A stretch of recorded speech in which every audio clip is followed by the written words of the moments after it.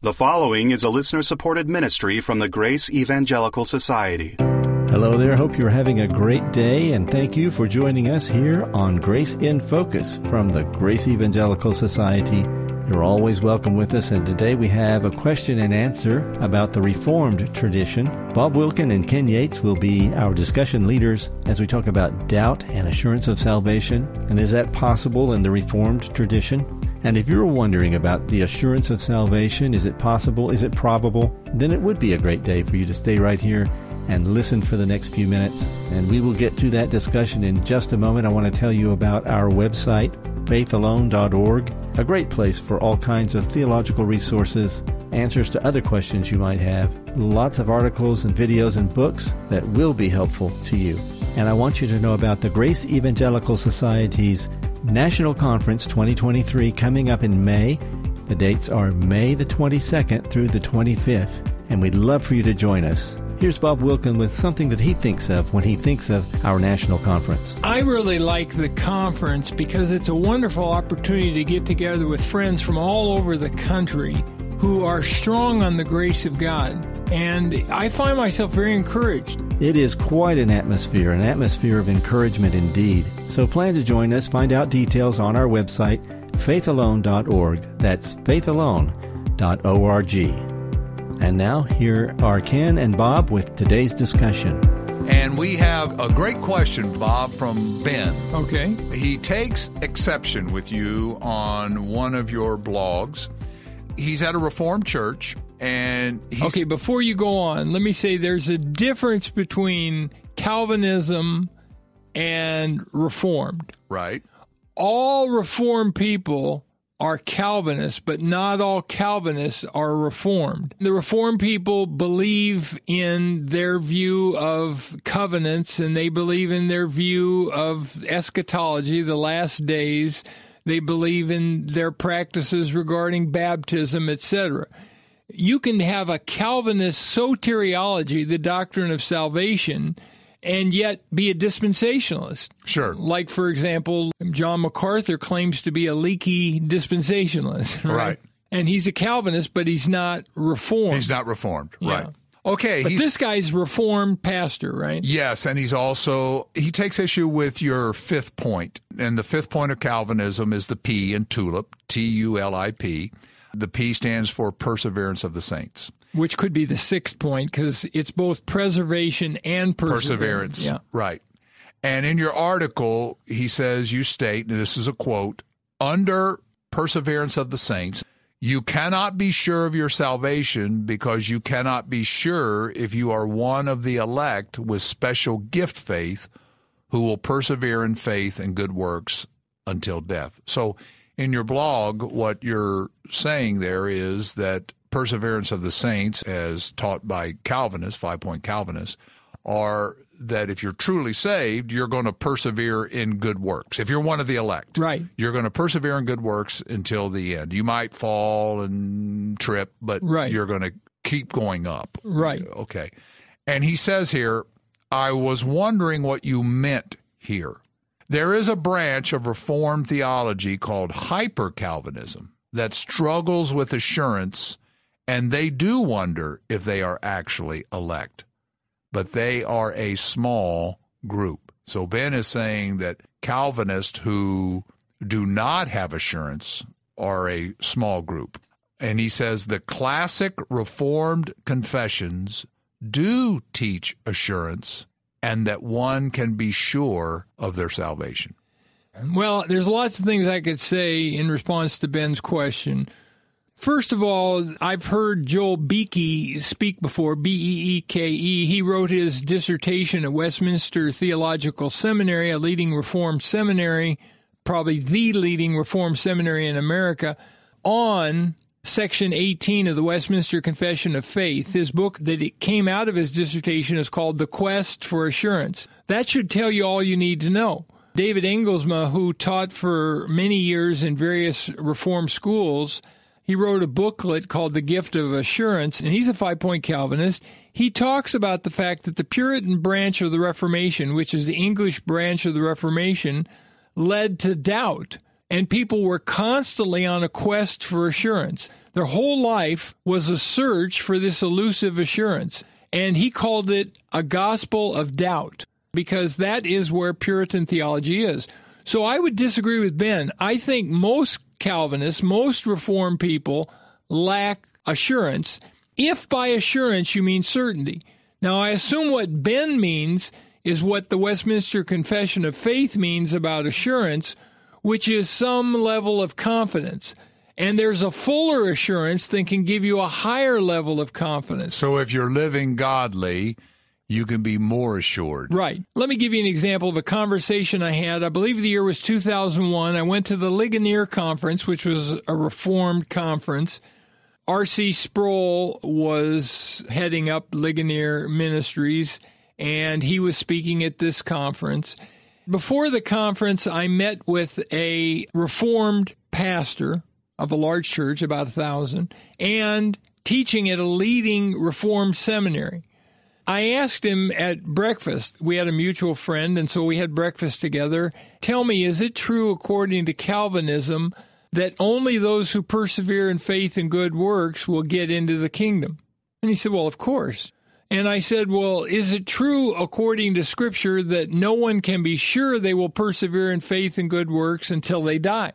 And he said, well, of course. He said, in 1 Corinthians 9:27, the Apostle Paul said, I discipline my body and bring it into subjection, lest when I have preached to others, I myself should be disqualified. So Paul was not assured that he would persevere to That's what he said. Right. And he said, if Paul, the apostle, was not sure, how could anyone else possibly be sure?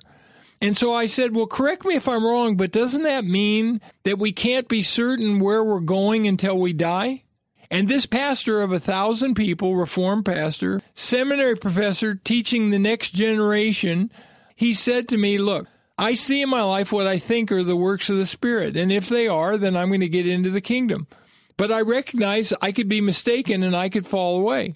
And if I fall away, then I'm going to the lake of fire forever. You know, I just want to jump in on that for a second. I've always been bothered by Free Grace people say it, and he's saying it as well, that you can't be sure until you die. I would go a step further than that. Even when you die, you can't be sure. Because think of what he just said. I could be deceived that what I think is good works are not. So even when I die, if I say, hey, I've been going to church, I've been doing this, I've been praying, I've been reading my Bible, and I think, man, I've really done well, but maybe I've deceived myself. Well, and so, I think you're right. In light of Matthew 7:21-23, it seems to me at the great white throne judgment, there are going to be people who are trying to argue their case they should get in. Right. It seems to me that if you're going to be a 5-point Calvinist like that, then you're going to say, well, no, I'm not going to know when I die. I'm not going to know until I stand before him. Yeah. You know, this question that Ben asked, it intrigues me because my experience talking to Calvinists is the exact opposite. The ones I talk to, all of them doubt it. To me, this is one of the biggest problems probably the biggest problem in our churches today. If you ask people, do you know where you're going to spend eternity? I think the vast majority of people, and my guess even in his church, would say, no, I don't know. I hope to make it. Well, you know, the funny thing is the Evangelism Explosion program came out of D. James Kennedy's church, a Reformed pastor. The opening question in Evangelism Explosion is, if you were to die today and stood before God, and he said, why should I let you into my heaven, what would you say? And the incorrect answer is, well, I'm better than most people. I follow the golden rule. I'm trying hard. Or I'm persevering in good works. I'm persevering in good, whatever it is. But then when you get to the end and the person prays the prayer and they give their life to Christ and they do whatever EE says you're supposed to do in order to be born again, well, then at that point, if they were to ask, now, how do you know you're saved? They say, well, you look at your works to see if you're on a trajectory that suggests you're going to persevere. Well, so what was the wrong answer at the beginning is the right answer at the end. I find it bizarre. And by the way, I've also found it bizarre. I saw a series of letters between Zane Hodges and a friend of mine, and they went back and forth because the person was arguing that you don't ever have to be sure of your eternal destiny in order to be born again. And Hodges was saying, no, that's what you believe in Jesus for. You have to believe in him as your Savior. You can't believe in him as he's given you a shot. You need to believe he's actually saved you. And the person said, I tell everybody, if you died today and you appear before God, what would you say? And if they give an answer other than faith, then I clear it up. And Hodges wrote back and said, you know, friend, there's a big difference between saying, I know I'm saved today, as opposed to I know I'm saved forever. I would be curious, because Ben is saying that as a Calvinist he has assurance. It seems to me that he would have to say then that he rejects the fifth point of Calvinism. Well, or he'd have to say, like some Calvinists, that all perseverance means is there'll be some work somewhere along the line, but the person's not guaranteed to do what Paul says he doesn't know he's going to do, right? Okay, so Ben would say then that you don't have to persevere to the end. If you're doing good works now, I hope that's the case, Ben. Yeah, but if that's not the case with Ben, then my prayer for him is that he will pray about this and study the Gospel of John and see if it's really as simple as believing in Jesus and that it's not conditioned on perseverance. I think probably Ben means by assurance some level of confidence. Yeah, that's probably it. And if he does, then my hope for him is he will gain certainty, because that's what he needs. I have some level of, I'm a pastor now, I'm doing good. I have a pretty good level of assurance, but that's not the same thing as certainty, right? No. So thank you so much for the question, Ben. And remember, keep grace in focus. Zane Hodges' excellent commentary on Romans, entitled Romans Deliverance from Wrath, is available right now on our website, faithalone.org. Get half price through February 28th, 2023, when you use the code word ROMANS. That's faithalone.org. Our goal at the Grace Evangelical Society is to teach Scripture clearly and without confusion. One of the best tools for that clarity, we believe, is our website. It's faithalone.org.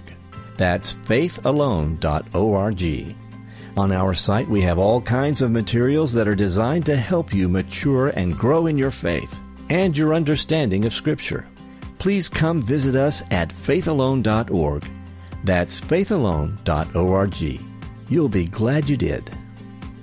God loves a cheerful giver, and that's why we think our financial partners are some of the happiest people in the world. If you would like to learn how to become a financial partner with Grace in Focus, we would very much appreciate it. Learn more at faithalone.org. It's really exciting to hear from our listeners, so if you've got a question, comment, or feedback, I hope you'll reach out to us. Best way to do that is through email. Here is our email address. It's radio@faithalone.org. That's radio@faithalone.org. And on the next episode of Grace in Focus, I hope you'll join us. There is an interesting statement by our Lord in Matthew chapter 18 when he talks about cutting off one of our own arms or legs that might be making us sin. And what should you do with that arm or leg or eye if you do remove it from your body? Well, we have some thoughts about it. Love to share them with you on our next edition. Please join us. This is the Grace Evangelical Society. Until next time, let's keep grace in focus. The proceeding has been a listener-supported ministry from the Grace Evangelical Society.